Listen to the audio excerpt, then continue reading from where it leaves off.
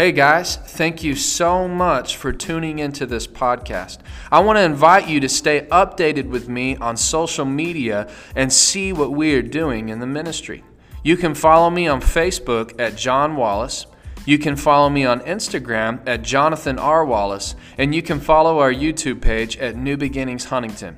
I pray this message builds your faith and gives you revelation. Let's get ready for the Word of God. Told the army to march around the walls of Jericho and shout, like, hey, I'm going to give you victory over this city. And this is how they're probably thinking in their head, all right, we're going to build some ramps, right? We're going to go over the walls. We're going to come over there and just start shooting them with bows and arrows. And the Lord says, no, actually what I want you to do is march around the wall 7 times. Took them several days, and shout the last time. And they were like, what the heck? I can imagine them thinking, how does that make sense? But when God does things, He does it supernaturally. And so it's so much better. The Bible says that it's better to trust in the Lord than to rely on the arm of flesh, or to rely on man, is what that means. And so this is what we do. There's so many promises in the Word of God in regards to when we give. And you guys want me to break it down and how everything works? We can do that, but just simply understand, Jesus said when you give, it will be given unto you. Pressed down, shaken together, running over, and poured back into your lap. The amount that you give will determine the amount that you get back. That's Luke 6:38. And so there's a promise in the Word of God. As we give, the Lord says, I'm going to overflow it and return it back to you. Now, why is that important in our lives? It's not so that we can just, walk around and high and mighty and be rich and famous. That's not what it's about. Paul said that when we overflow, that God will cause a ministry of generosity to rise up within us. The Christian, we're called to be solutions as Christians. So I want you to understand this. God wants every single one of us blessed. You know what it means to prosper? Can y'all say the word prosper? It's really not a scary word. And people are afraid of that. They hate that word. But really what it means to prosper, which I'll say this, it's in the Bible. Amen? I don't know if you know this, but at this church, we don't like to just pick and choose things. Well, this is good. This makes people uncomfortable, so let's not talk about it. It's actually in the Bible. The word prosper. Look at Psalms 1. It's good to prosper, which literally means to have more than enough. So that's the place that God wants to take each person. I'm not going to sit up here and say, well, every single person that's a Christian is going to be a multi-millionaire. I don't know. I think God has different places for different people. Thank God for Brother Copeland. He's a multi-millionaire, and he used a jet to go to the Middle East and rescue tons of civilians and tons of Christians from getting killed by the Taliban. Thank God that he had a jet at that moment. Amen. Because our president left all of ours over there. So, anyways. But to prosper means to have more than enough. For what reason? So that we can always be generous.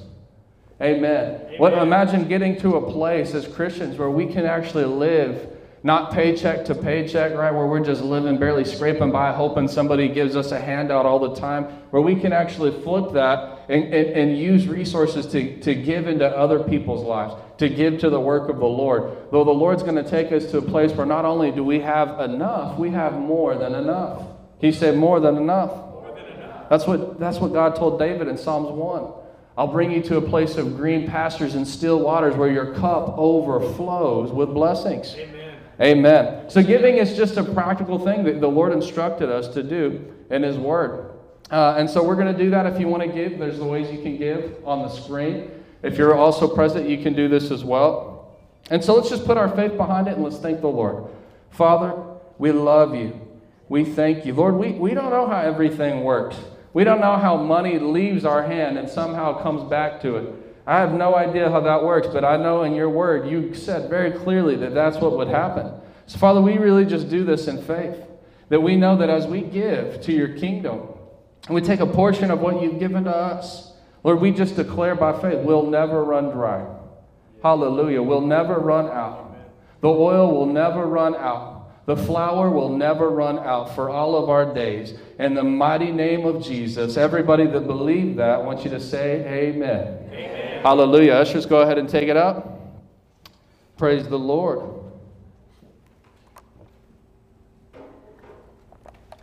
I'll give you guys a key too. Paul said in 2 Corinthians 9, when you give, it says, don't give in response to pressure. Don't give reluctantly or from necessity. Basically, somebody making you feel like pounding you over the head. You have to do this.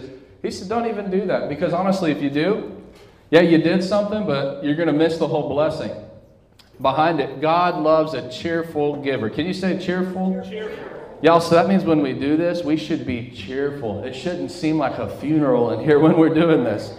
Amen. Like it's a blessing to give to the Lord. Amen. Hallelujah. Just a couple of things real quick. Again, we have small groups happening Tuesday nights, Thursday nights, Friday nights. If you're not plugged into a small group, and Tuesdays, Thursdays, or Fridays, one of those days work best for you, make sure you get with one of us. We'll plug you in. We have one running in Lufkin, Huntington, 2109, scattered all over the place, just to kind of fit wherever you're at and be the most convenient for you. Wednesday night service, just want to encourage you to come. If you have kids, Children's Church, youth, as Tanner already announced. If you're an adult, we have an adult Bible study. We're going through the Word, verse by verse. And then the gathering, that's September 26th. Guys, I'm telling you, mark it on your calendars. Please do not miss that. If there's anything that you're going to decide, I'm not going to miss, don't miss that, because it's going to be powerful. We're going to have some guests with us that are going to be leading worship. And the Lord's going to move in a powerful way. We're just really believing. It's not going to be just me up here preaching and teaching. It's going to be a prophetic meeting is really the focus of it. That's lost in the body of Christ, and we need to cultivate it. The world needs it. Amen. Amen. The church needs it. I need it. I don't know. Maybe you don't, and maybe you're way more spiritual than I am, but I need the Holy Spirit in my life. I need that finger, right, that tells me this is where you're supposed to go, and that's exactly what the prophetic does. I need it in my life, so I'll be there. Hallelujah. Guys, let's go ahead and get into the Word of God. Let's just pray one more time. I want you to open your hearts to receive what the Lord wants to share with you today. Hallelujah. Father, I thank you as I share this Word, it will not return void. It will not come back to us without accomplishing its purpose. Lord, I thank you that as this Word is going out, that faith is entering into the room. That people are going to get wisdom, knowledge, revelation, and Lord, you're going to give them keys to life, keys to their journey, keys to their situation right now. Just simply by your word, the Spirit's going to speak to them today. In the mighty name of Jesus, we give you all glory. And everybody said, amen. Hallelujah. So we started this series last week. I'm just going to briefly go over a couple of foundation scriptures. It's called Sustainable Life. So I've been giving you 6 keys that you need to live a sustainable life. That's subject to change. So if you don't want to write the 6, we're just going to flow with it. You can definitely write keys to living a sustainable life. Let me kind of help this make sense to you. Matthew 24:10. If you read Matthew chapter 24, it's the chapter in the Bible, one of the many chapters, but it's really kind of like the doctrine on eschatology, end times. Jesus gave this whole discourse about what it would look like when he's coming back. Right? He said, nobody knows the day or the hour, but you'll know by the season. You'll know by the signs. Just like a fig tree begins to bud, when you see these things taking place, and he goes to kind of give all this description of what the world will look like right before his return. And I'm telling you guys, we are living in the last minutes. We're not in the last days. That's come and gone. We're in the last moments of time.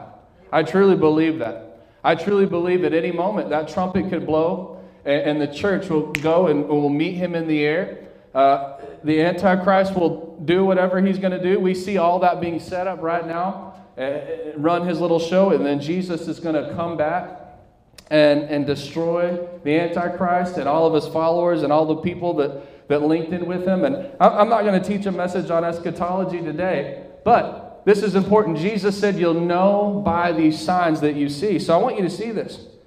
Look at Matthew 24, verse 10. Here's something that is warned about all throughout the New Testament. Say many.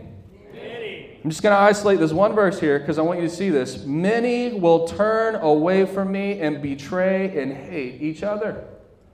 So Jesus didn't say many people will want nothing to do with God. We'll see that in a moment. But he actually said, no, these aren't people that are atheists. These aren't people of other religions. These aren't agnostics. These are people that were once a part of the body of Christ. And you're going to see this huge wave of people actually turning away from Jesus. They once belonged to them, but they chose, not because God was mad and rejected them, they chose to pursue after the flesh, to pursue after the world, to pursue after everything that's going on and what the world has to offer, and turn away from Christ and betray and hate each other. So as I tell you, people are actually going to leave the church, and not only they're going to start leaving the church, they're actually going to begin to betray and hate the church that they were once a part of. Right. I'm not just talking about this local church. I'm talking about the body of Christ as a whole. Y'all with me still? 1 Timothy 4:1. Jesus said it. Look what Paul says. Now the Spirit tells us clearly that in the last times some will turn away from the true faith. They will follow deceptive spirits and teachings that come from demons. Can you say deceptive? Let me give you a kind of a hint of how the enemy deceives. The Bible says that he comes as an angel of light. You know, Hollywood's done a really good job about that. I tell our kids this all the time. When they think about the devil, they think about the little Conjuring movies that they watch and the Exorcist with their head spinning around. And I'm not talking, the people don't manifest demons. But that's our idea. That's what Satan wants us to think, right? He wants us to think that the devil and a demon is the boogeyman that's hiding in a dark closet and a dark shadow that makes you afraid to walk down your hall at night. That's not how Satan comes. He comes as an angel of light. What does that mean? He actually comes not in something that looks blatantly evil and bad, but in something that looks at the surface level. It looks good. It looks pleasing. It looks oh man, I could embrace that. Are y'all with me? Yeah. So what does the Bible tell you? He comes like an angel of light. He's not actually light. He's imitating the light, the Bible says. So this is what's interesting, is deceptive teaching. This isn't just blatant teaching that says Jesus Christ isn't the Lord, right? This is actually teaching, though, that's going to probably come even in the name of Jesus. And it kind of looks like a little bit of the truth, but there's lies. And it deceives people, and it misguides people, and it derails people. He said that you would see this happen in the last days. They'll turn away from the true faith. Can you say true faith? True faith. What does that mean? That if there's a true faith, then there must be a counterfeit faith. Yeah. Paul talked about counterfeit faith. You know what counterfeit means? Have you ever seen a counterfeit dollar bill? Anybody ever played Monopoly? Yeah. I mean, that's counterfeit money. It's fake money. The thing about counterfeit dollar bill is that it looks like a dollar bill, right? It looks like a $100 bill. It has the print on it. It looks like it. It's the right size and color. But, they'll hold it up in the light and see and be able to test it or mark it with a pen and be able to tell if it's real or if it's counterfeit. And so the thing about it is, again, it's this faith that on the surface, it looks real, it looks true, but it was never even true to begin with. And that's where a lot of Christians are actually at right now in their walk. They believe something that wasn't even true to begin with. Guys, I'm telling you, I don't know if you just saw this. I'm not up here trying to ramble. But the Assemblies of God just released a statement. It's the headquarters of the Assemblies of God over Australia. If you don't know anything what's going down in Australia right now, they're totally locked down. Like total communists, putting people in concentration camps that are basically for the people that are infected, making them go in these little apartments and stay, and not letting them leave. It looks like 1930s Germany. It's crazy the direction that it's going in. And you see the church releases this statement, and it's just saying things like, well, we don't want to get into these issues that are controversial, such as vaccines, such as abortion.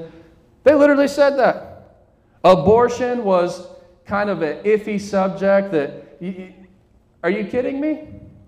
That's a clear line that the church should be standing on. Hey, that's not something that, you could either think it's right or you could think it's wrong. There's no way that you can believe the Word of God and believe that that's true. So you really see, I'm telling you, you see right now this deceptive teaching that are leading people astray. Right. That this world... People have a carnal flesh, a carnal appetite. They don't really want God. They want to follow their flesh. And what does the church do to try to seem more relevant? We're going to compromise the truth and kind of just feed people what they want, right? So that we'll be accepted. It's like the church is the weird kid in school that just wants the popular kid to like them. You know what I'm talking about? Like willing to do anything just to be liked, just to be heard, or just to be... Like that's what the church is doing. It's ridiculous. But Paul said that to Timothy. Some will turn away from the true faith and they'll follow deceptive spirits and teachings that come from demons. Look at 2 Timothy 4:3. The time is coming when people will no longer listen to sound and wholesome teaching. They will follow their own desires and look for teachers who will tell them whatever their itching ears want to hear. There is a plague, and I'm not talking about COVID, which they probably kick us off YouTube for even saying the name COVID. COVID, but you know, there's really a plague in the body of Christ. You know, there's a problem for a person to come into a house of God and hear the Word of God, and it's confronting, right? It's not hateful, but it's confronting to our flesh. It's confronting to the thing that separates us from God.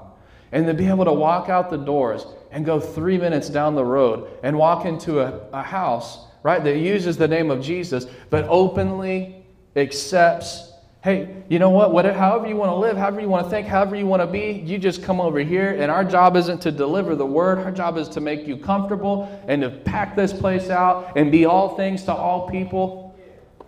That's what he says. In the last days, people will no longer listen to sound and wholesome teaching. Can I tell you why?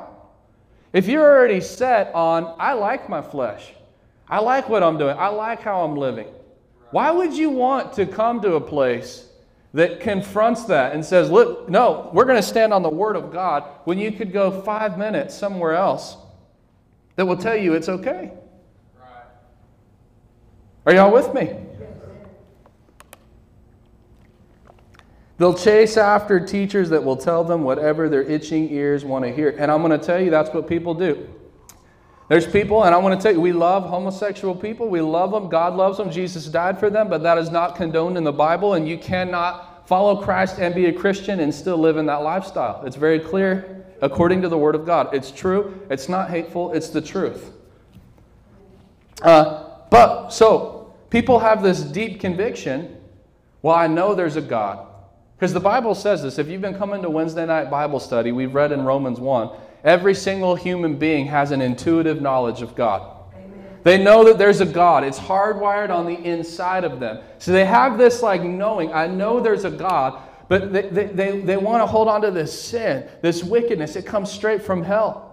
So in order to kind of carry both things, what do? Well, I know that I have this conviction that I need to appease, but I have this flesh that I still want to appease. So what am I going to do? I'm just going to run around and look for the first person that will tell me something, that will tell me what I want to hear and agree with what I'm doing.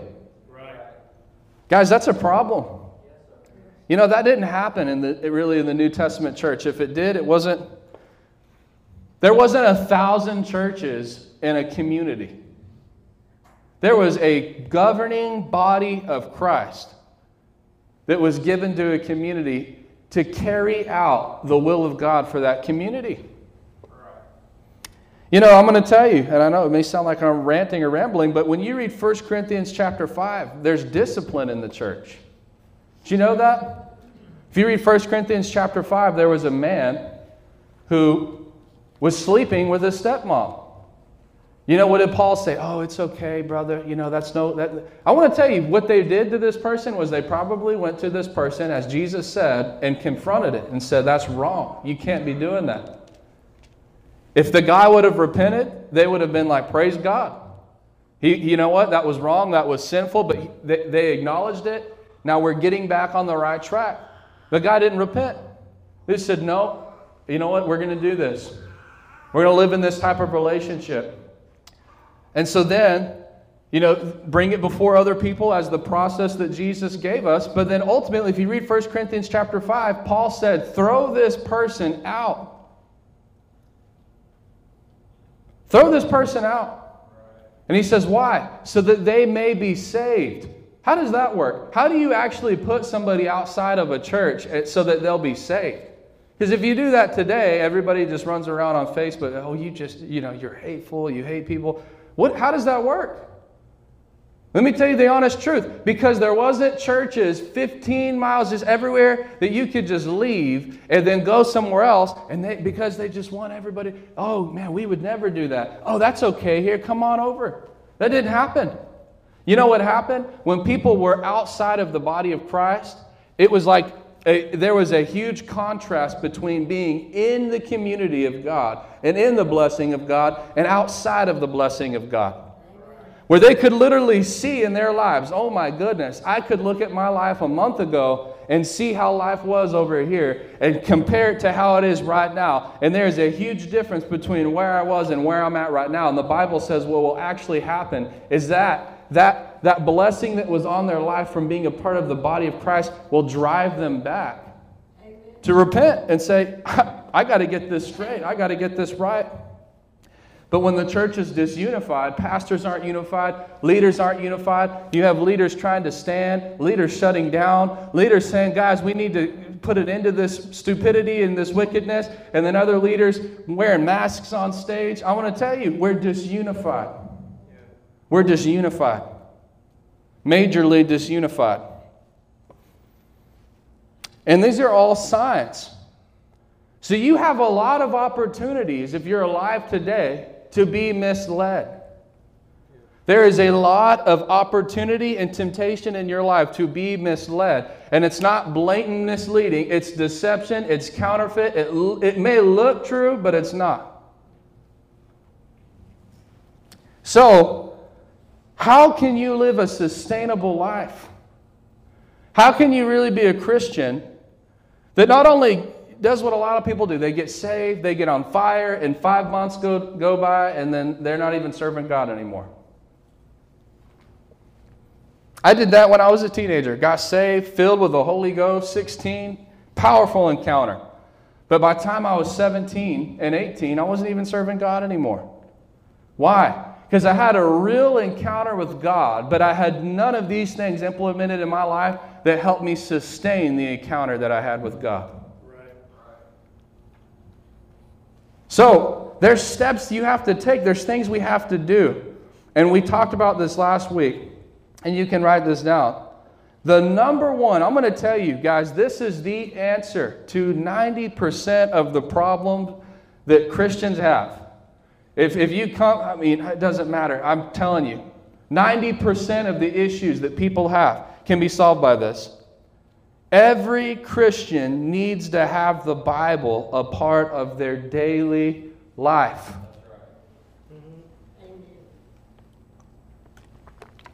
It's a lot harder to be deceived when you actually know the Bible. Not when you know what someone else told you. Not what you knew, right? Not what you know because grandma told you or your mom told you or your pastor told you when you were a child. It's a lot harder for you to be deceived when you know what you believe and why you believe it. Not just some hypothetical, well, doesn't the Bible say you teach a man to fish and he eats or give a man a fish, he eats for the day, right? Teach a man to fish, he eats for a lifetime. That's not even in the Bible. That's not even is it a true statement? I'm sure there's truth in it. That's like Confucius. That's not even in the Bible. But I'm telling you, that's a lot of people's biblical knowledge. They don't even know what they believe. Well, man, yeah, we speak in tongues. Man, that's powerful. That's amazing. But can you point here and tell me why you do that? Like if somebody walked up and handed you this and said, here, point to chapter and verse and tell me why you pray in the Holy Ghost. Come on. I could get up here all day and tell you a testimony. When I was 16, man, I got flattened out on my back, got up praying in other tongues. The fire of God came upon my life. And people could say, well, I don't know about that. And if came up and said, you know, what would that look like if somebody came up and said, okay, that's a great experience, that's a cool story, but can you prove it? Like, where's that in the Bible? If I had no idea how to do that, well, I don't know. It just happened. You got to know what you believe and why you believe it. Know what you believe. And this is really true. I want to say this. Kids can't get to heaven based off of their parents' faith. I can't tell you guys. The reason I'm saying this is because in Huntington, Texas, you go out in the streets and you try to witness. Do you know Jesus? Yeah. Oh, let me tell you. My granddaddy was a preacher. Awesome. Do you know Jesus? My uncle, he ran a Baptist church. That is so amazing, and I'm excited to meet him in heaven. But that doesn't mean anything to me about the fact that, do you know Jesus? Have you received Jesus Christ? Do you know what you believe? And so many people, they have problems in their life, and a lot of it simply comes from wrong believing. We're going to get to this point. If it probably ain't going to happen today because I already started talking about some other stuff, but that's okay. There's no time frame. We have till now, till Jesus comes back, the next months or years, however long that is, to get through this. Amen. I need to get it out of my spirit and get it to the church. But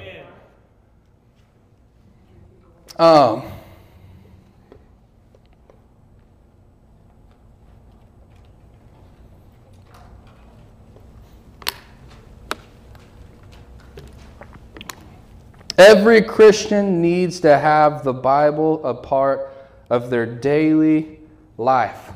Amen. Know what you believe and why you believe what you believe. Right. The Bible actually talks about that we should be ready to give an account. Yes. One of the actual roles, I'm telling you guys this is funny. Because, church boards, there's elders and there's deacons, and everybody wants to be that and do that. One of the qualifications in the Bible is that you have to be able to defend the faith. Not just like, let me, argue with you. No, literally, if a person who is hell-bent on disproving Christianity comes to you, and you know what? I don't believe that Jesus was really the Son of God. You know what? I don't really believe healings for today. Why do you think you can pray for the sick and believe God to heal them? I don't really know. You have to be an elder, according to the Bible, you have to not only be able to give a verbal response, you need to be able to point to chapter and verse and say, this is why. Yeah, right. Why do we believe that we can pray for the sick? Well, because the Bible says in Isaiah 53:5, point it to him, by his stripes we were healed. Then you flip over Matthew 8:17. He took our sicknesses. He removed our diseases. Then you flip over. Is it James chapter 3? James chapter 2. Bring all your sick to the elders of the church. Let them anoint them with oil. Their prayer offering of faith will... You can point them. A lot of Christians can't do this. And can I tell you guys, here's the ultimate reality about it. Probably 60 or 70 years ago, Christians could do this. Not just pastors and ministers. Christians had the ability. The everyday plumber, teacher, worker had the ability to open this Word of God, teach their children, teach their grandchildren, hold a Bible study in their house, teach a Sunday school in the church they were part of.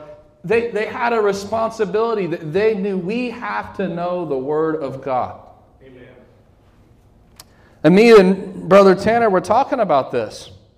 Everything is catered to like these little 30-second clips. Can I tell you, if all you know about the faith is a 30-second clip, you listen to Stephen Furtick on Instagram, you're going to be deceived big time.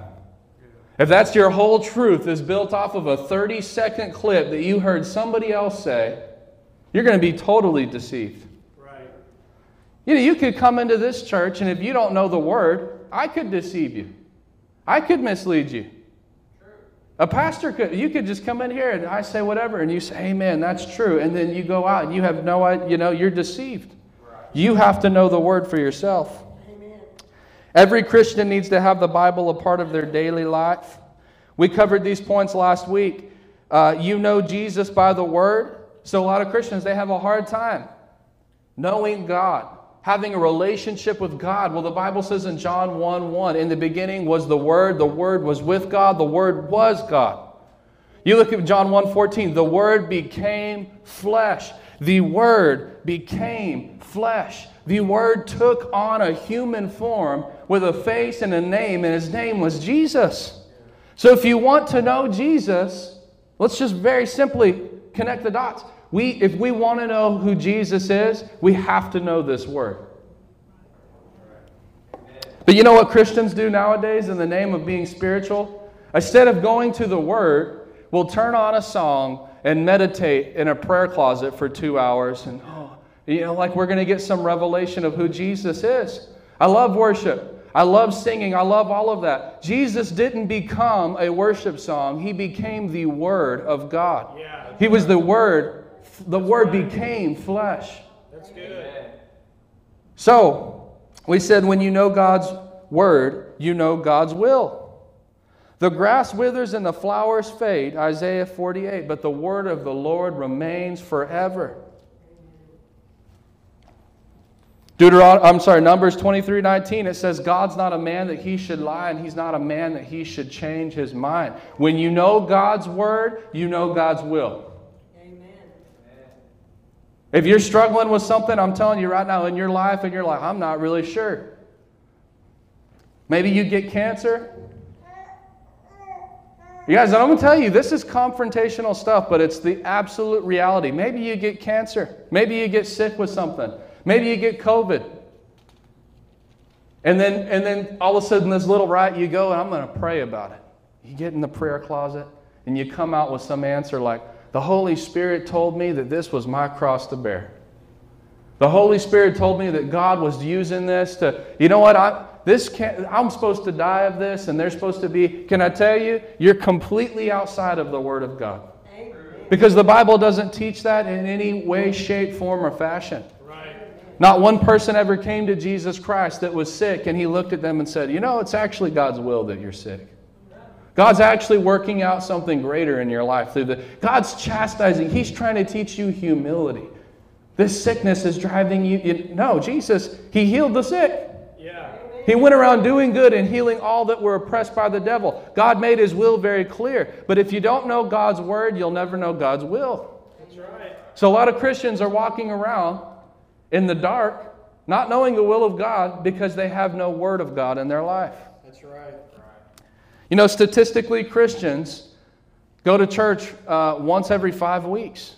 On a national statistic, the average person that claims to, I'm not talking about a person that's just checking it out. A person that claims to be a Christian statistically goes to church once every 5 weeks. So people don't even show up to this type of thing, right? Where we can fellowship and eat the Word together. I'm telling you right now, they're not reading their Word at home. They're 98% of them. Maybe there is a small remnant because of, lack of church authority and leadership in the community. I don't know. They don't feel. But I'm talking about the mass majority of people. They're not seeking God at home. What do? We watch hours of Netflix and hours of Facebook and hours of all these other things, and we don't know God's Word, so we don't know Jesus, and we don't know God's Word, so we don't know God's will, and we're just fumbling around, and now these things are confronting the church, and we don't know which way to go. Half of the Christians right now, if they pulled up with train carts and said, everybody get in these train carts and we're going to take you guys to vaccination headquarters where you're going to go and go to these camps and get vaccines, there's Christians that would be piled up, ready to go. Let's go. It's like, are you crazy? There's Christians that would be piled up. They could say, hey guys, they come out and make an announcement over the news. We're going to make you have a passport where you can't buy, sell, or trade anything without this mark, without this thing. And Christians are sitting there actually arguing if it's a good idea or not. Right. Oh, have you read Revelation 13 where the Antichrist will come and give man a mark on their right hand or forehead, and nobody will be able to buy, sell, or trade anything without the mark, which either represents his name or the number given for the beast? It's like so clear in the Word of God, but Christians don't know the will of God because they don't know the Word of God. The Word of God is where you receive your nourishment. The Bible feeds your spirit. I'm not going to dive into that. Go back and watch that.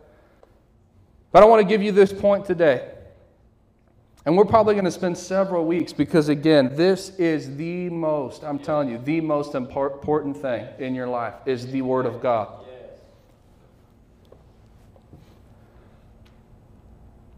I'm going to tell you why. I'm talking about Christians this morning. Christians don't make the Word a part of their daily life because they don't think they need it. I've actually asked myself this question. I'm not talking about unbelievers. I'm not talking about people that don't claim the faith and don't claim Jesus. Why would a Christian not make the Word of God a part of their daily life? You can disagree all day long, but I'm going to tell you the ultimate reason why the Word would not be a part of your daily life is because you don't actually think that you need it. I'll tell you a story to help make sense a little bit. They were having a huge evangelistic gathering. These leaders gathered together. Anybody ever heard of Reinhard Bonnke? Great evangelist of our generation. Saw hundreds of millions of souls all throughout the world, Africa, South America, Asia. So he's in this room, right, in my generation, which I try really hard to not be like the people of my generation. But my generation, these young guys, they're in this room, and they're sitting there and they're having this meeting with all these men of faith, and they're saying, guys, how can we make the gospel more relevant? How can we, we need to do these things in the church to draw these people in from the world. How can we make the gospel more relevant? Reinhard Bonnke, if you've ever heard him, he's a German man. He stands up with a strong German accent. And he says, you don't have to make bread relevant to a starving man. And then he sat down. And now their whole little church planning about how can we get all this creative and make it relevant. It just shut the whole room up. You don't have to make bread relevant to a starving man. Why don't Christians get in the Word of God? Because they don't actually think that they needed it. Because I'm telling you, when you come to the place where you truly believe that, like, I need this. I cannot live without this. It doesn't have to be made relevant to you. You're starving. You're hungry. You'll make it a part. You'll make it a priority in your life.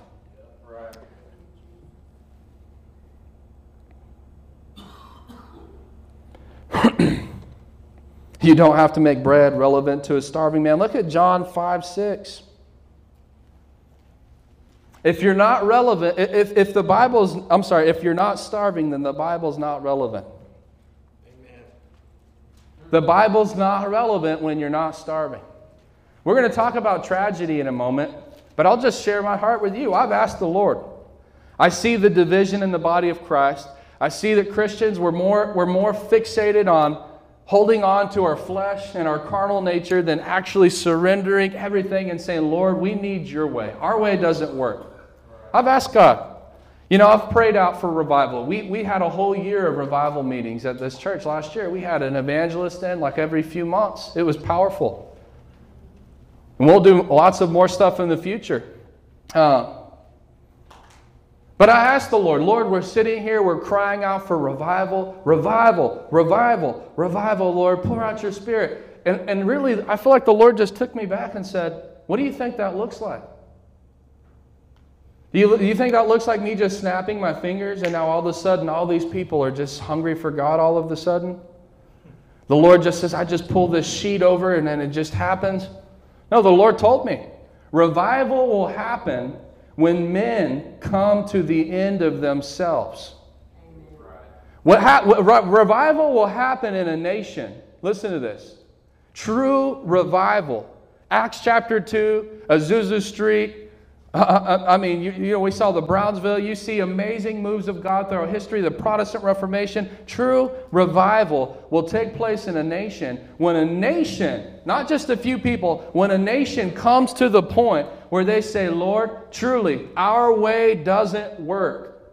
Yeah. The way that we're doing this isn't working. Man's way doesn't work. We need you. We're hungry for you. And we're actually willing to uproot anything and everything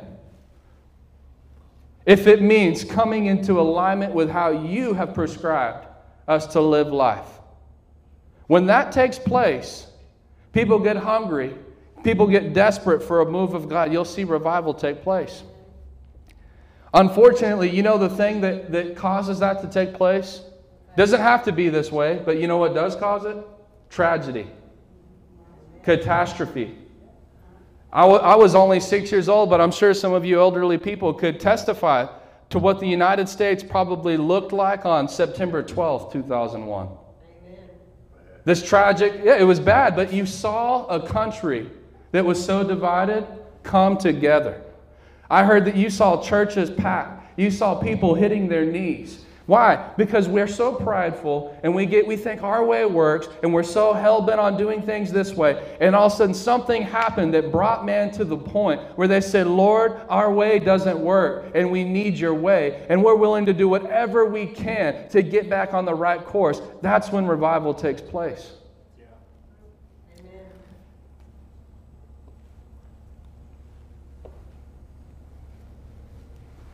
I think I was talking about this with Brother Jay at the barbecue. But we all prayed at this church. We did pray. We prayed for, just because of, we're not sitting here trying to stand behind specific candidates, but also I'm not trying to do that. Any candidate that kills babies, I'm against. Any candidate that wants to put America under communism, I'm against that. The Bible's against that. I actually have a Bible mandate to be against that Antichrist system. You have to. It's not even like you have a choice. Well, you're on the fence. I don't have a choice. Even if I could find logic in some of it, which I can't, I don't even have a choice. According to the Word of God, I have to stand against that Antichrist system. But we prayed and we were believing for this candidate, for Donald Trump, the president. And I had this thought one time. I was praying about that.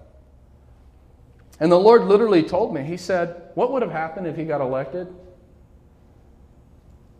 I said, well, probably another 4 years of prosperity. Right? Booming economy, another 4 years of prosperity. What happens at the end of those 4 years? We're at another re-election. There's still a swamp. And there's still people that are asleep. And now, we have another 4 years where we just scream. But He said something is taking place. Not that God caused it. I'm not trying to say this was ever God's will. But I'm telling you right now, what is a good thing that is coming from this stuff. This thing that looked like a curse. There is a blessing that's coming from it. People are waking up. People are waking up and saying, you know what? We're actually seeing issues that have been interwoven and embedded in our society for so long that we were asleep to. Right. And when people wake up, they wake up. That's right. Yeah. Thank you, Jesus.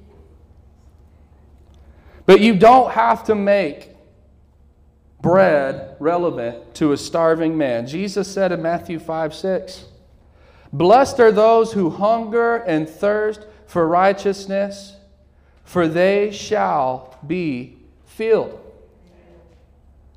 Matthew 5:3, blessed are the poor in spirit, for theirs is the kingdom of heaven. I had a hard time with this verse until the Lord gave me this revelation. I used to think the poor in spirit, what does that mean?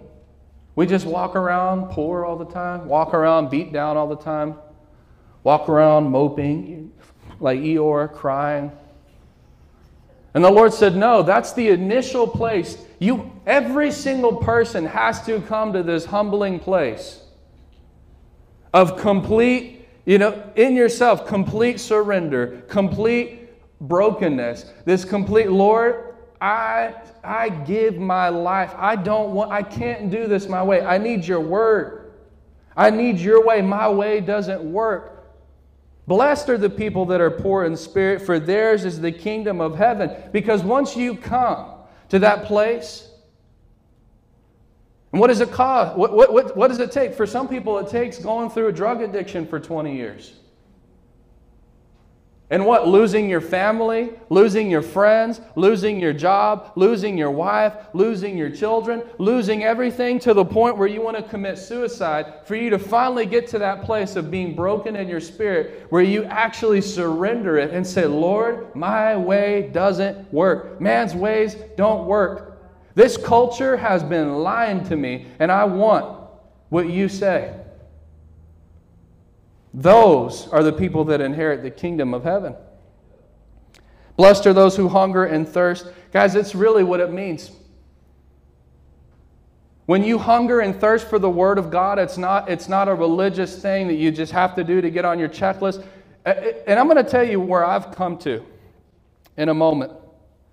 But it's coming to this place of this revelation. I need God. Amen. We talked about that, and I tried so hard Wednesday night to get it out. I hope I did. I hope I didn't confuse you. But in order to receive God's mercy, you have to first have a revelation of your need for God. As long as you think that you don't need God, you'll never receive anything.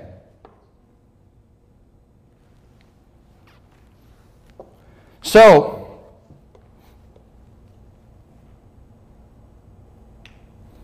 I'll give you this point.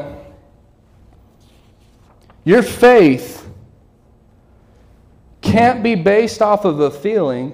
It must be rooted in the fact that there is a singular way of life. Let me explain that. I'll say it again, though. Your faith can't be based off of a feeling. It must be rooted in the fact that there is a singular way of life. Can you say singular way? Singular way. You know, me and Tristan were talking about this the other day, and it's true, but you can have powerful experiences with God, but there has to be more for it to last. There has to be more than an experience. There has to be more than just a feeling. There has to be more than just getting goosebumps and someone tapping you on the head and you laying down on your back and then you get back up. That's great. God uses that. God touches people. I'm not talking like the power of God isn't a real true thing, but there has to be more. What's the thing that keeps a person coming back day after day, week after week, month after month, and year after year? It's not a feeling. It's not a feeling. Because I'm telling you, if you get the wrong stuff in your life, you could be at Disney World and be unhappy. So people live off of their feelings. People get rooted into an amazing place or, whatever. God takes them to a place and then because of feelings. It has to be more than a feeling.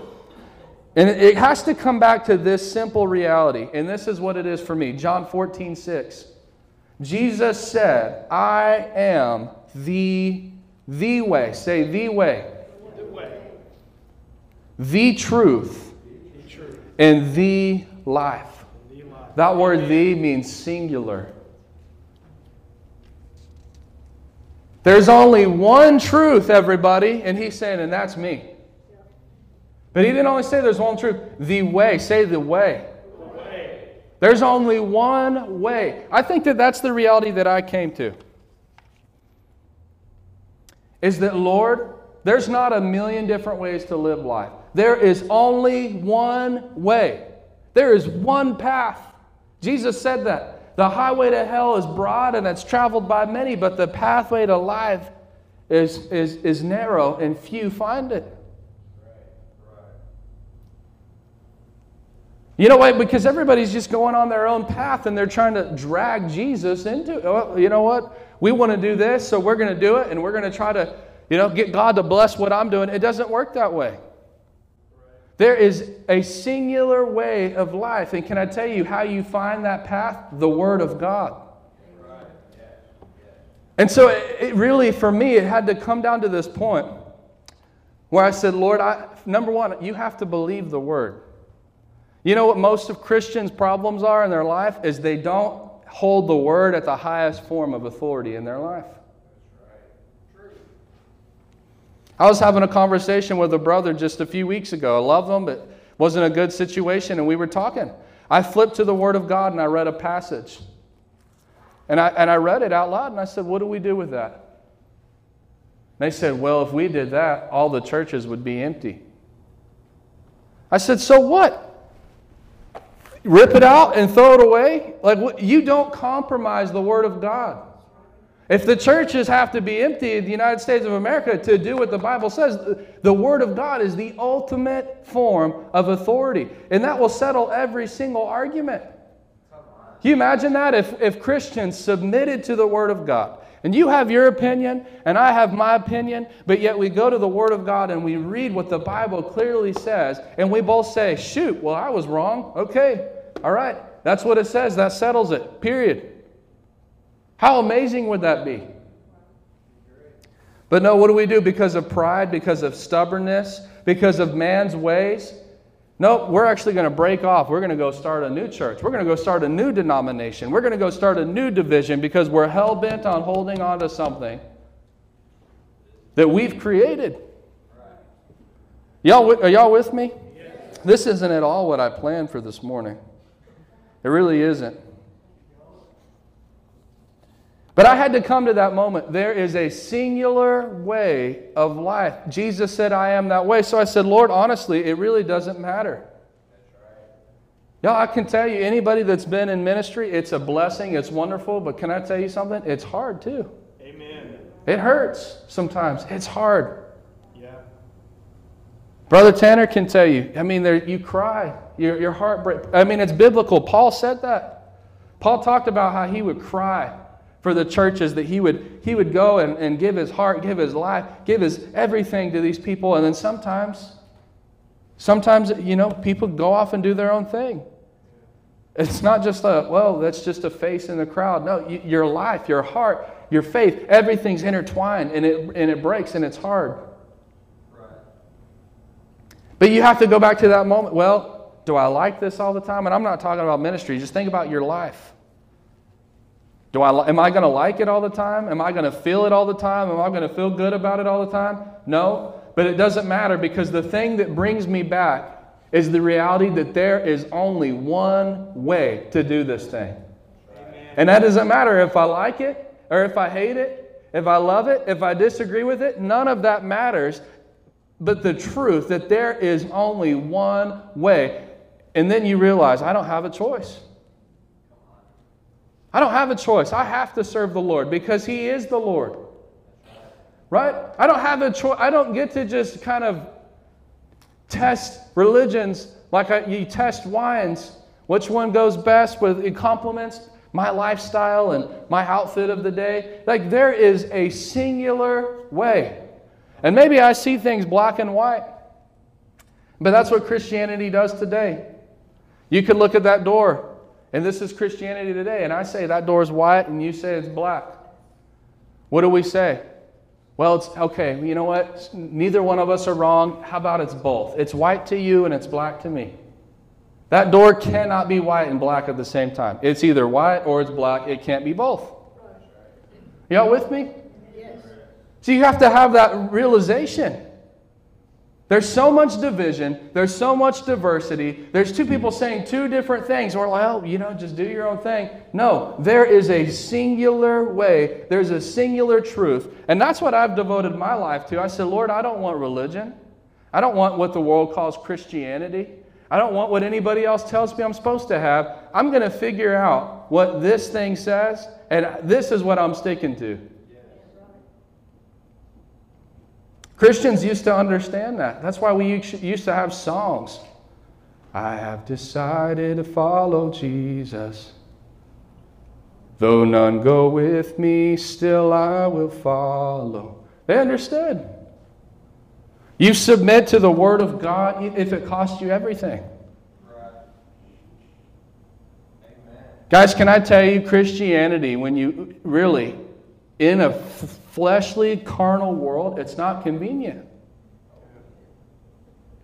When you read the Bible, it costs them everything. Why would Peter give his life? Do you think Peter felt like getting crucified upside down? Did you know that the Apostle Peter got crucified upside down? He did. But I can tell you, do you think his flesh felt like it? Do you think Jesus felt like being crucified? No, you know that He didn't. You can see very clearly in the Garden of Gethsemane that He didn't feel like it. But He did it. But Peter gave his life. Why? Because of this truth. Jesus Christ is the Lord. Whether I live or I die, He's the Lord. Whether you kill me, whether you let me live, He's the Lord. I don't have a choice. I can't refute the name of Jesus because He is the truth. It costs you something. And this form of Christianity that we just only partake of as long as it's convenient for us, it's a lie. It's deceptive teaching. It's a counterfeit. It's not Christianity of the Bible. Are y'all with me still? You know, to follow Jesus in the New Testament church, or before the church was formed, I'm sorry, but to follow Jesus, you read the gospel accounts, Matthew, Mark, Luke, and John, he made people give up everything. Every dime in their account, their houses. Guys, this is a hard one, but it's true. Even men had to leave their families for a season.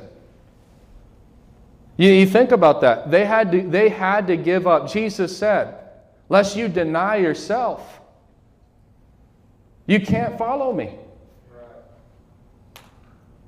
Why is that? Was he mad? Was he hateful? Was he like, guys, you know what? I just really want your life to be horrible. No, he actually knew this reality that it is impossible to have one foot in the world and to follow him at the same time. You can't do both.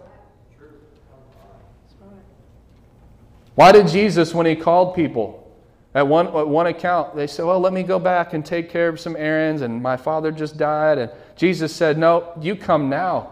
Let the dead bury their dead. You come right now. Why? Because he knew that if they went back, they wouldn't come.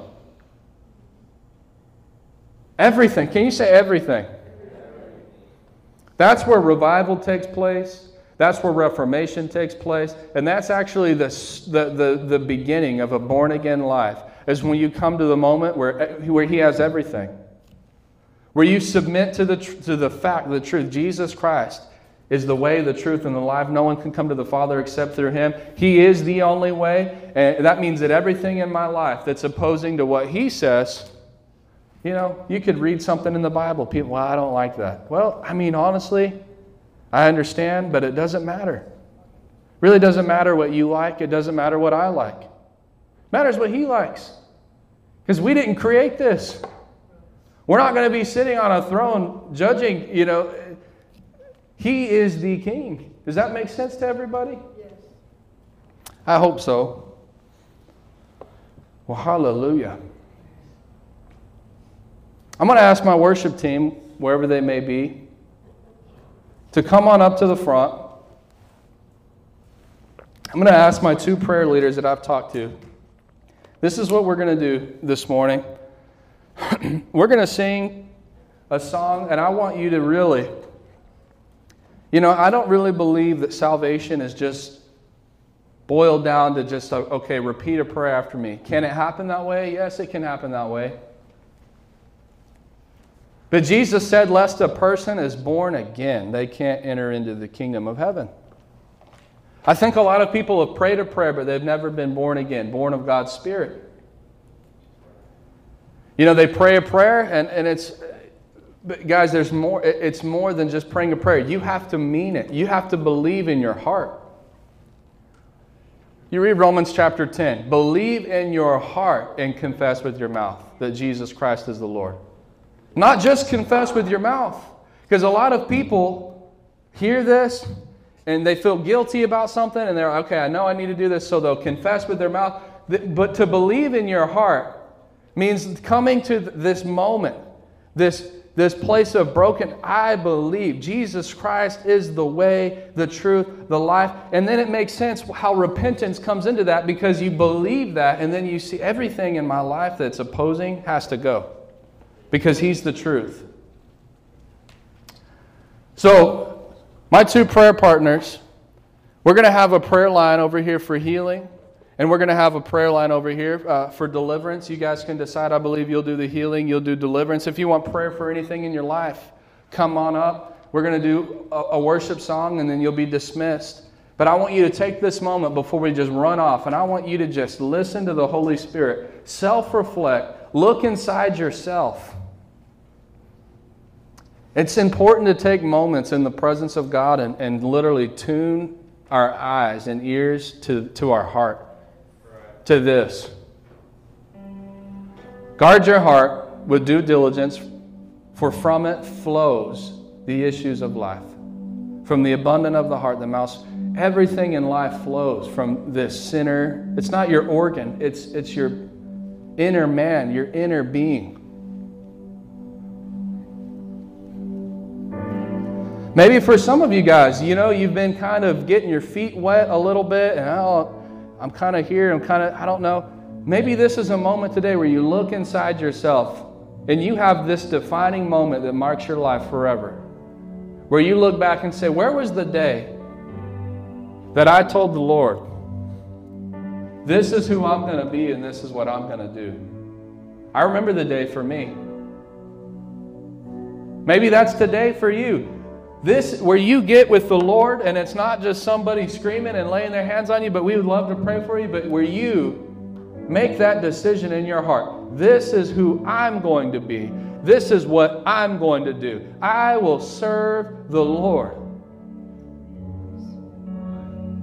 I'm not going to do it the American way. I'm not going to do it the East Texas way. I'm going to do it the Bible way, because He's the way, the truth, and the life. There's no other way. If you need healing in your body, we believe that. We have people ready to not only pray for you, but to go through the Word of God with you, to show you why you can believe for healing, why God will touch your body, why you can expect that to happen. Take a moment this morning. God's going to do something mighty. Take your eyes off of man. Take your eyes off of me. I'm about to put this mic down and get up here and play guitar. Take your eyes off of me. So many people do that. When you guys realize, here's the key, the Holy Spirit lives on the inside of us. Paul said, I've discovered the key. Guys, we gauge power. I mean, it's true, it's funny, but a lot of people do this. You come to church, someone prayed for you. Oh yeah, I felt a little something. Then you go somewhere else to a conference or something. Oh, hi, Scott. Can I tell you the difference? If we think, well, this person's a little bit powerful, this person's like really powerful. Why are you even looking at a person? Can I tell you, it actually has nothing to do with the person. It has everything to do with your expectancy and your faith. Maybe you show up to church and you're like, well, we'll see what's happening. That's not the way faith works. We'll show up to a conference and we're putting, like the woman with the issue of blood. I know, right? I know when I touch his robe that I'm going to be healed. And then we think, oh, this person's got poquito power, this person's got mucho power. It doesn't work that way. The Holy Spirit's here because the Word tells us. He'd never leave us or forsake us, that we are the temples of the Holy Ghost. God's healing power's here. God's delivering power's here. The power to set you free. The power to change anything in any situation that you're going through. It's here today. The answer that you're searching for is here today. Put a demand on the Lord. Let's enter into His presence, if you will. You can stand, you can sit.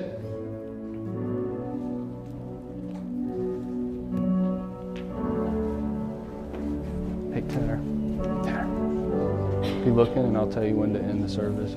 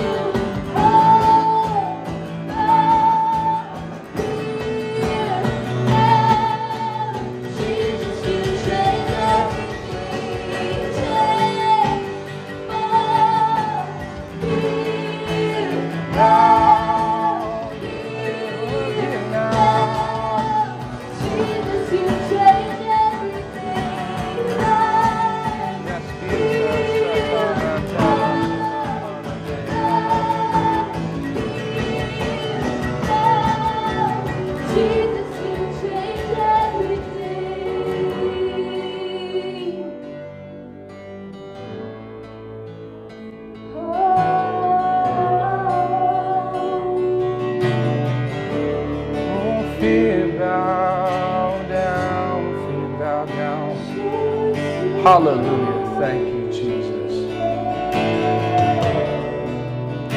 Chains fall, fear bow. Hallelujah. Chains fall, fear bow. Fear bow in Jesus' name. Fear bow out of this church right now in Jesus' name. We curse the spirit of fear in the body of Christ right now in the mighty name of Jesus. We curse the spirit of fear over this generation right now in the mighty name of Jesus. I curse that spirit.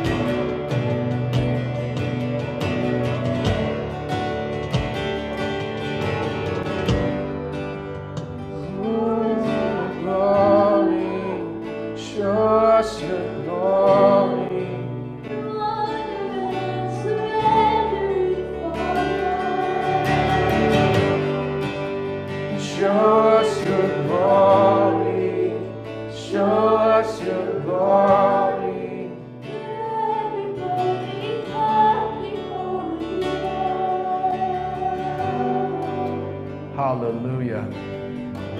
This church is done with the spirit of fear. Hallelujah. This church is done with the spirit of fear. This church is done with chains. We're done with chains. Oh, hallelujah.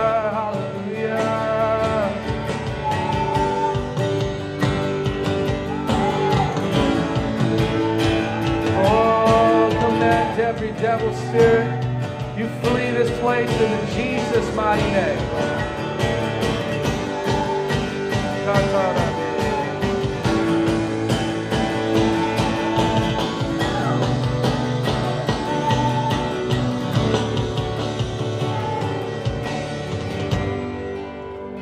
Oh, Jesus.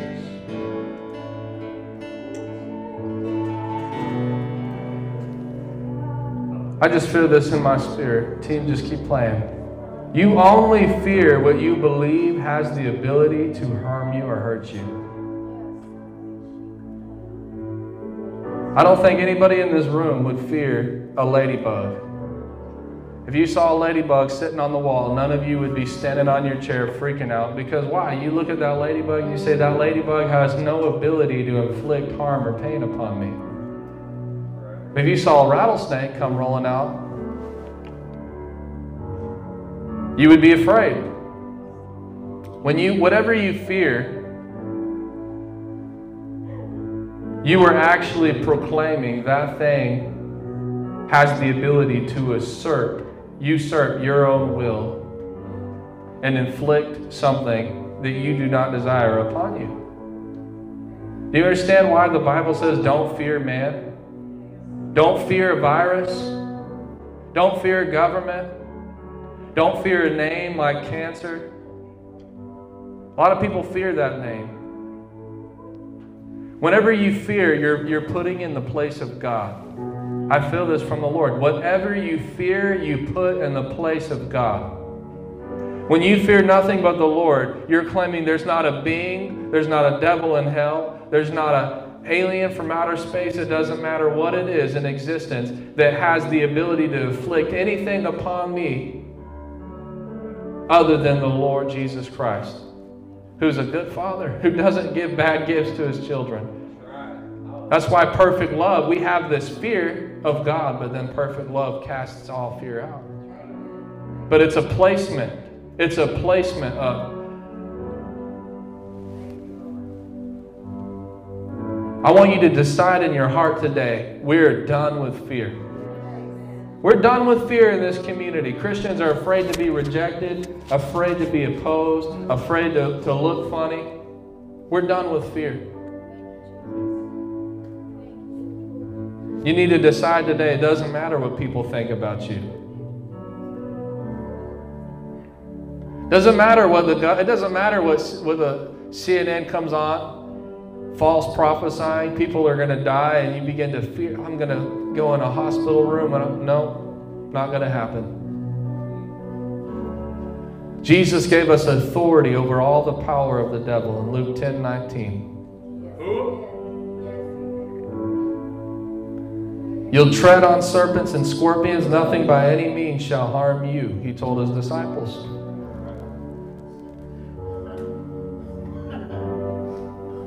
We have all authority in the name of Jesus. We have authority in the name of Jesus. We have authority in the name of Jesus. It's time for Christians to start believing it. And it's time the church starts reminding the world and the devil who holds the authority on this earth. It is the church of the Lord Jesus Christ. We have the authority. Can I tell you something? Listen to me. The moment that the church comes together and says this thing's over, it's over. I tell you, the moment the church, not just this church, the church of the United States of America comes together and says this crap ends now, it's over. It's completely over. It doesn't exist anymore. It's a little blimp on the map of our history. Father, unify us, unify us, unify us. Let us give up our own ways. Give up man's ways. Give up man's kingdom. Give up man's idea, man's agenda. Lord, we need your word. We hunger and thirst for your way. Your way is the only way that works, Father. We need your way. We need your way.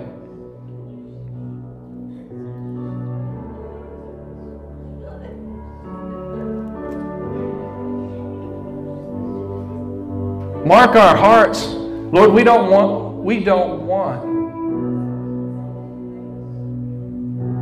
deceptive spirits in this church. Lord, you're building a remnant in this house.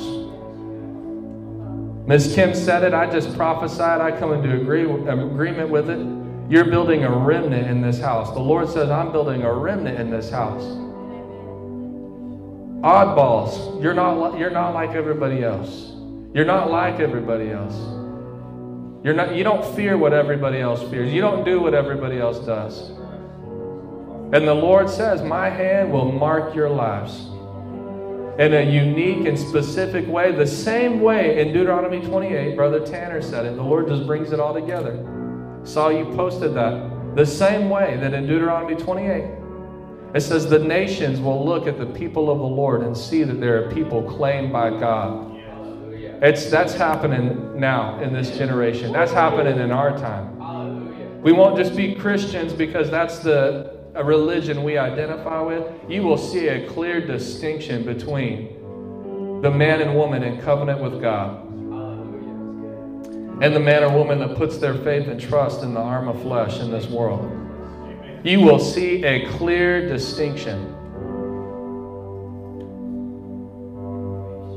Father, thank you for that remnant being built in this house. Thank you, Father, for radical faith, Bible faith, Bible Christians. We surrender it all. We surrender it all.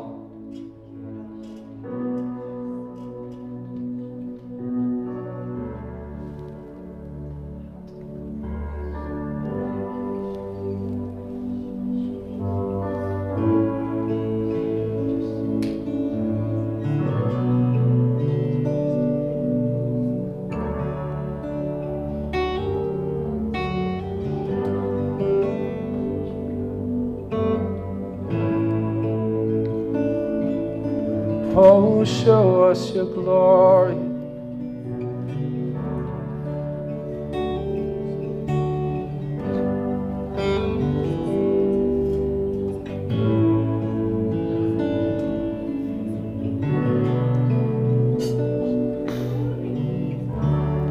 Brother Tanner, you come up. I want you to release the service. And I want to say this. If you receive, you know in your spirit, the Lord, it's fulfilled. The thing you're believing, the thing that the Lord was doing, okay, you've got it. You're free to head out. But if God's still working on your heart, if God's still moving in your spirit, if there's something happening, don't leave. Don't leave. God's marking. God's imparting things into your life. You're right there. You're right there. So Brother Tanner, go ahead, and if you have to leave, you can. We ask you step out quietly. We're going to continue in His presence for a moment. Hallelujah. Would you lift your hands all over this place? God, we thank you so much that in your word that you showed us that you are not a good way, that you are not the best, but God, you're the only way, the truth, and the life. Lord, remove any blinders from our hearts that cause us to be deceived, that there is another way to live life. Wow. We thank you so much that there's been so many hearts transformed, so many blinders lifted off of people's eyes, blind eyes that are now seeing the truth of Jesus Christ. Lord, we thank you so much that the Bible tells us that He who began a work in us is faithful to bring it to completion. I thank you that you not only started a good work this morning, but you're going to bring it to completion in Jesus' name. I thank you so much that we are a victorious people, that God, we reign victorious with you, who sits at the right hand of the Father, Jesus. And I just speak victory over this church, that no weapon formed against us will prosper. God, I thank you that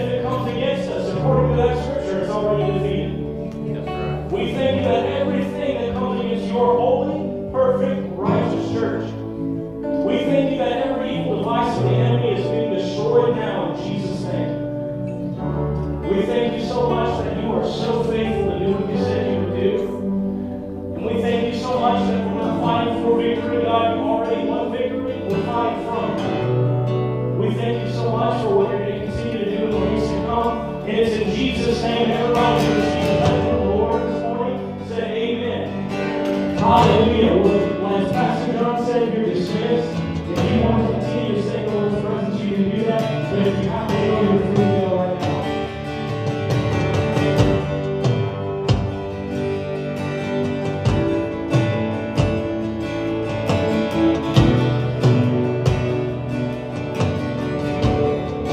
To the bridge.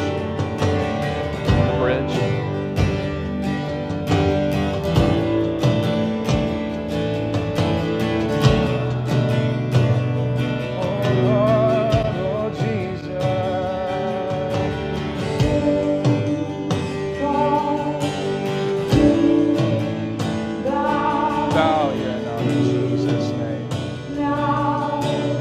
Jesus, you change everything.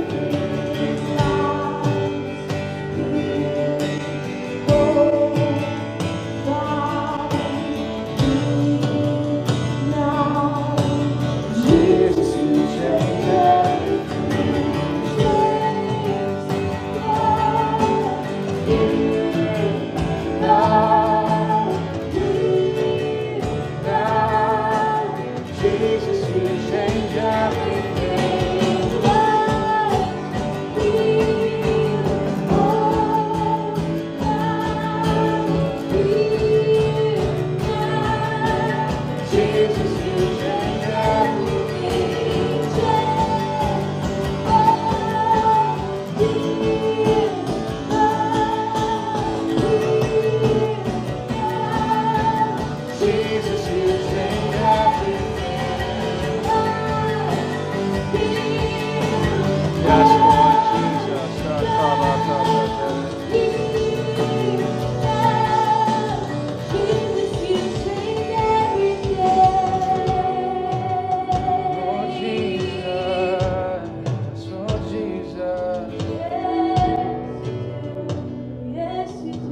Brother Tanner just made a statement. He said, Jesus isn't only, what did you say? He's not only a good way. He's not only the best way. You said he's not the good way. He's not the best way. He's the only way. Let me say this. He is the good, he is the best way. He is the most excellent way. But before all of that, he is the only way. And I actually just felt the Lord tell me that in my spirit. The second that you said that, I felt in my spirit the Lord said that. He said, we have to stop communicating, just trying to convince. Because he already is the best way. He is the most excellent way. But we're communicating to the world. Let me just show you something how you can improve your life a little bit. Let me give you just 9 little things that you can do, like Oprah Winfrey, to self-help, to see improvement. No, I just felt in my spirit, the Lord said, you need to communicate the message. He is the good way. He is the best way. But you need to communicate to the world. He is the only way. At the forefront, he is the only way. Now, hey, Christianity is better than Islam because this is what we offer and that's what no. Because Jesus Christ is the one true God. And every other God is a lie, and it's a devil, and it's a demon, it's a deceiving spirit. There is one name that's above every other name. His name is Jesus Christ. Thank you, Father. Thank you, Father.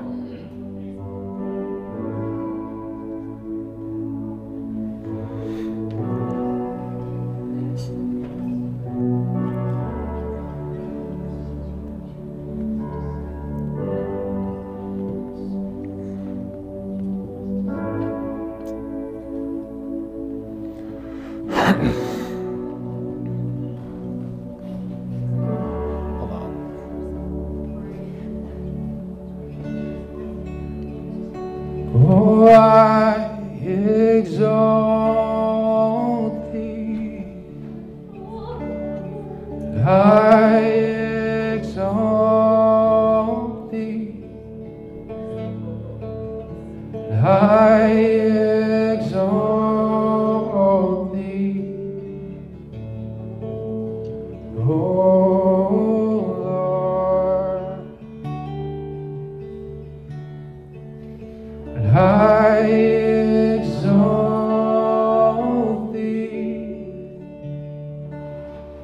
I exalt thee, and I exalt thee,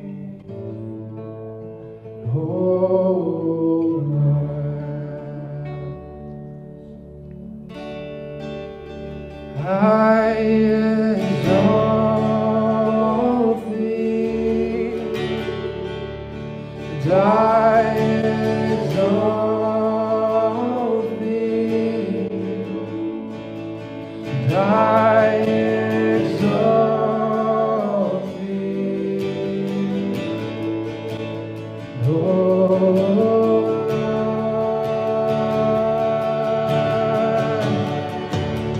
And I exalt thee, Lord Jesus. We exalt thee. We exalt thee. Lord, oh, we exalt thee. We exalt thee. We exalt thee. We exalt thee. We exalt thee. Oh, you're worthy of it all. You're worthy of it all. For from you are all things, and to you are all things. You deserve the glory. Oh, you deserve, Jesus. You are worthy of it all. You're worthy. You are worthy of it all. Oh, you're worthy, Lord. For from you are all things, and to you are all things. You deserve the glory. Oh, you're worthy. You're worthy of it all. You're worthy. You're worthy of it all. Oh, you're worthy.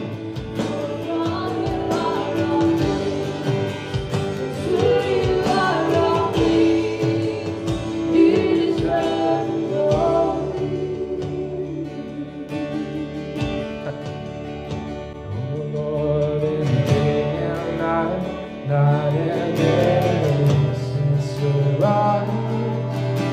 Day and night, night and day, since your rise. Day and night, night and day, since your rise. Day and night, night and day, since your rise. Day and night, night and day, since the rise.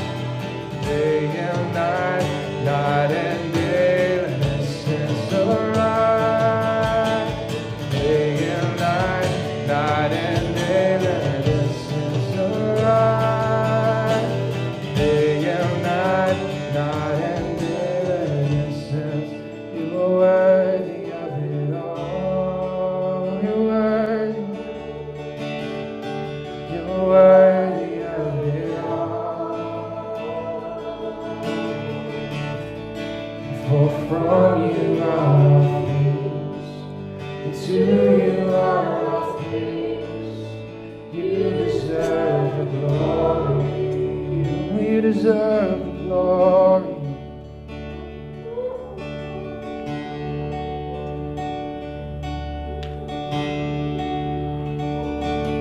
To worship you, I live. To worship you, I live to worship you.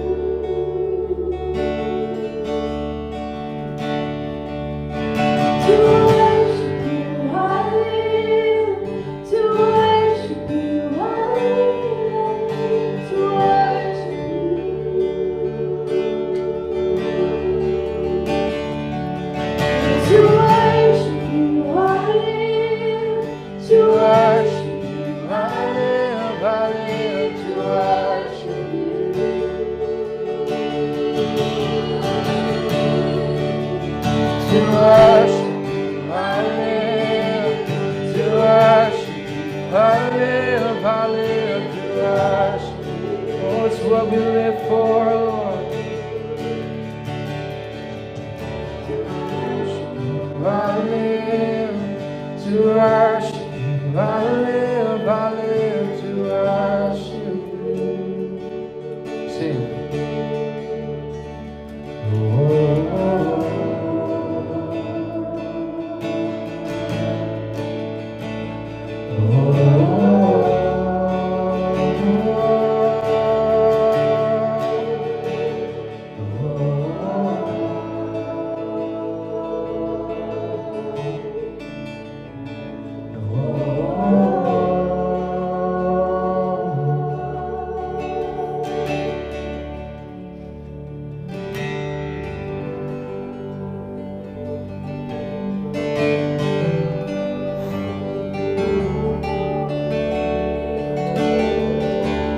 Lord, it's not just what we do, it's why we have breath in our lungs.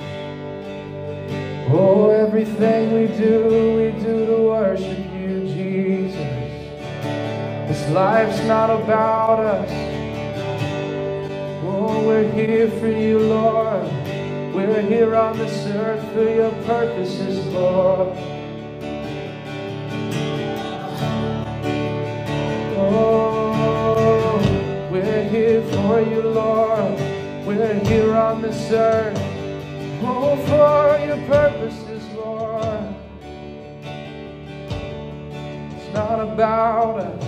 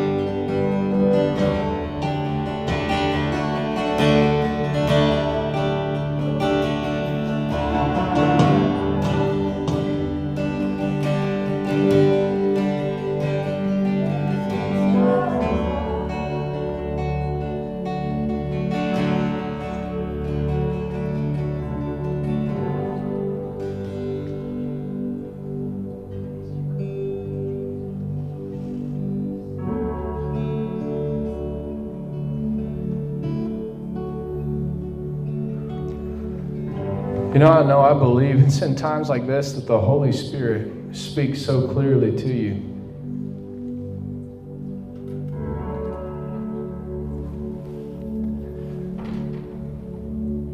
I just feel the Lord say that. Log what He says. The Lord says, log what I say.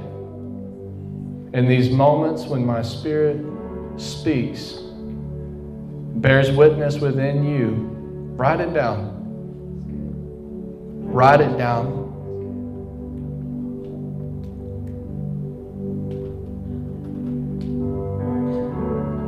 For He's giving you the keys to life.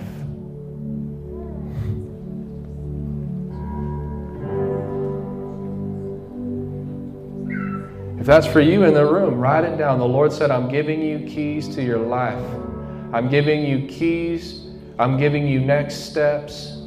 I'm giving you direction. I'm confirming things. I'm reaffirming things. I'm leading and guiding and directing. Listen to my voice, the Lord says. Listen to my voice.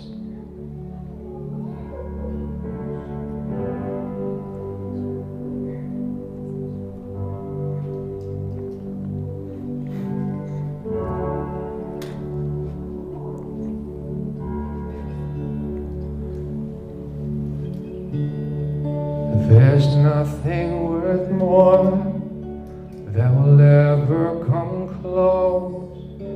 Nothing can compare. You're our living hope. Your presence, Lord.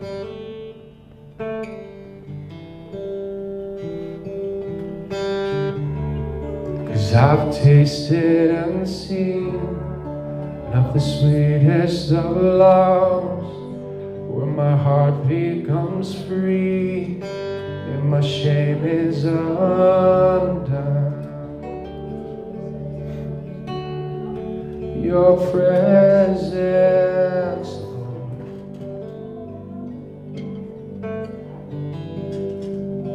Oh, Holy Spirit, you are welcome. Come flood this place and fill the atmosphere. Your glory, God, is what our hearts long for. To be overcome by your presence, Lord.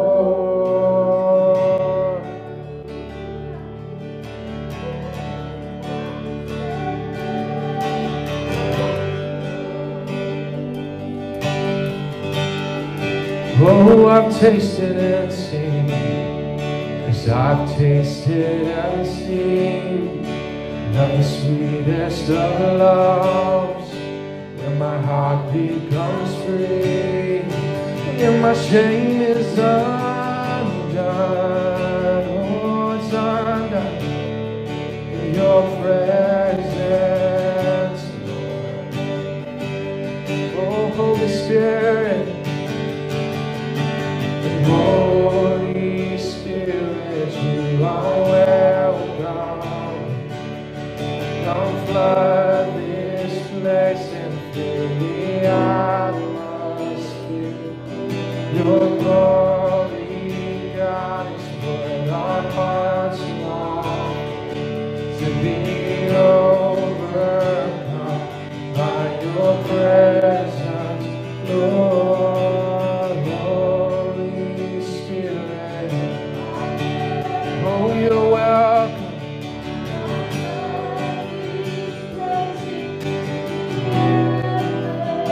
Oh, fill this place. Oh, you long for.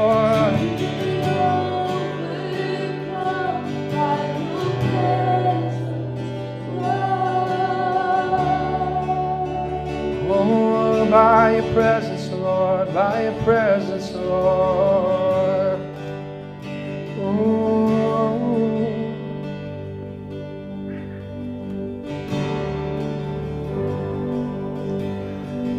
Let's just pray as a church, those that are left here. You know, yesterday there was a meeting in Washington, D.C., the Let Us Worship movement. And I know former President Donald Trump left a message to the nation. Many churches have played it. I just felt it in my spirit. We don't have it on the screen, but it was just a call to prayer. It was a call, and he said to the church, he said, your faith, it cannot be stopped. Yeah, there's a lot of demonic stuff. There's a lot of demonic pushes that are happening. He said, your faith, the faith of the church is the most powerful force on the earth. He said, I want you to believe. I want you to use your faith. And it was a call to prayer. Let's just intercede together. Father, we come in the mighty name of Jesus. We thank you for our privileges. Thank you, Lord. Let's just declare what he said. Lord, thank you for bringing us into your presence. Thank you that we can come boldly before the throne of grace. Thank you, Lord Jesus. You said we can ask anything in your name to the Father directly. Ask using my name and you will receive. You will have abundant joy. We stand on the word of God and the authority given according to the word to the church, that we have all authority over all the power of the devil. that Christ, according to Ephesians 1, is seated in heavenly realms and places far above any ruler, principality, power in the world and in the unseen world, and we are His body. He's been given all authority for the benefit of the church, the Bible says. So we have that authority. We stand in that authority right now in Jesus' name. And we curse this demonic agenda. The devil, you can put your hand on anything that belongs to you, but you will not put your hand on the church. I release that word now. You will not put your hand on the church.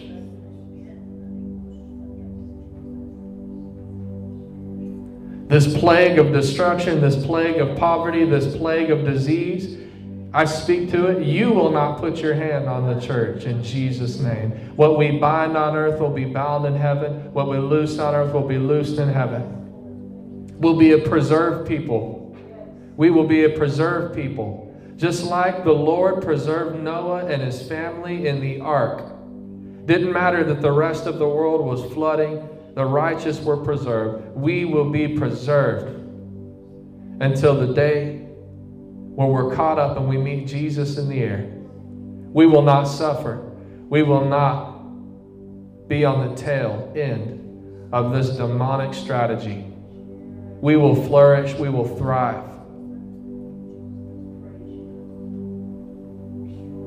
But as the church, I say this. Father, as the church, we give you permission. Not that you need our permission, but we loose it on the earth. Do what must be done to bring us to a place of genuine hunger, genuine thirst, genuine departure from self. That's a scary prayer. But I even feel this from the Lord, that we don't even have to ask, because sin opens the door for the devil, and the devil brings destruction.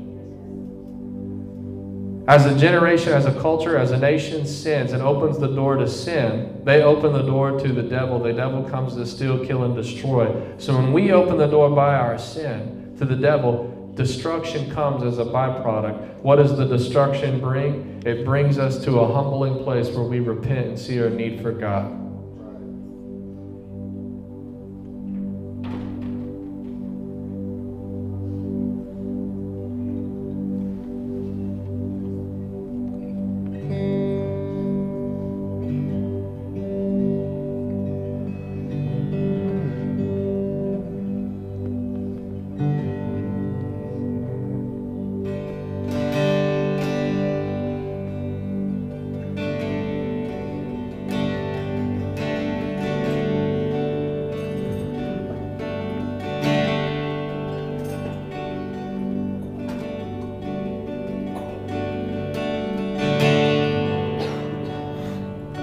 Play D.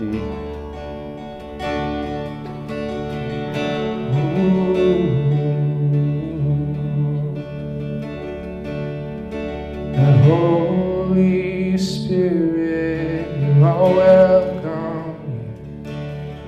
Come flood this place and fill the atmosphere.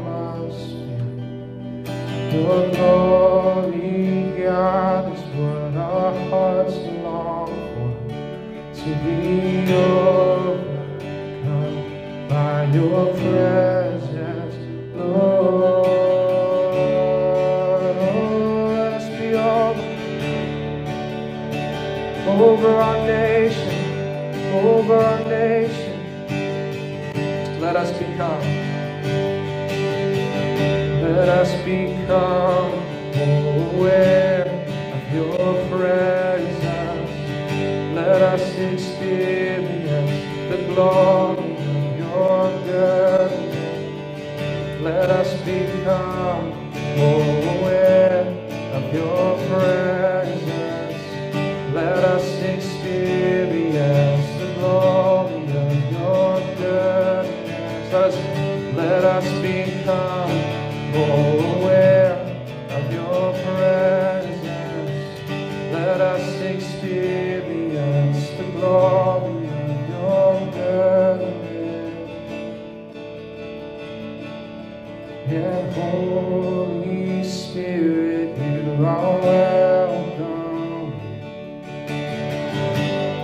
Thank you, Jesus.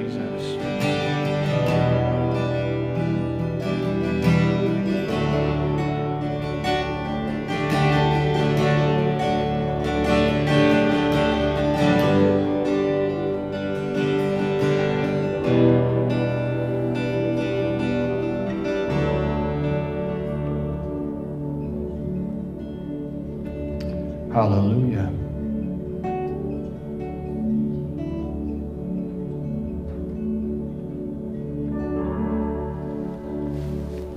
Well, thank you, Lord Jesus. We give you praise. Thank you for accomplishing this in us, Lord. We love you so much. You have amazing plans for us, and we're just excited to be a part of it. Thank you, Father. Thank you for the church. Thank you for building your church. The gates of hell will not prevail against it. In Jesus' mighty name. In Jesus'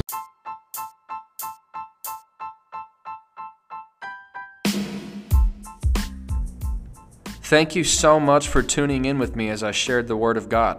If you would like to become more than just a casual listener and want to give to our ministry, you can do so in the following ways. For credit or debit, go to www.nbchuntington.org/donate.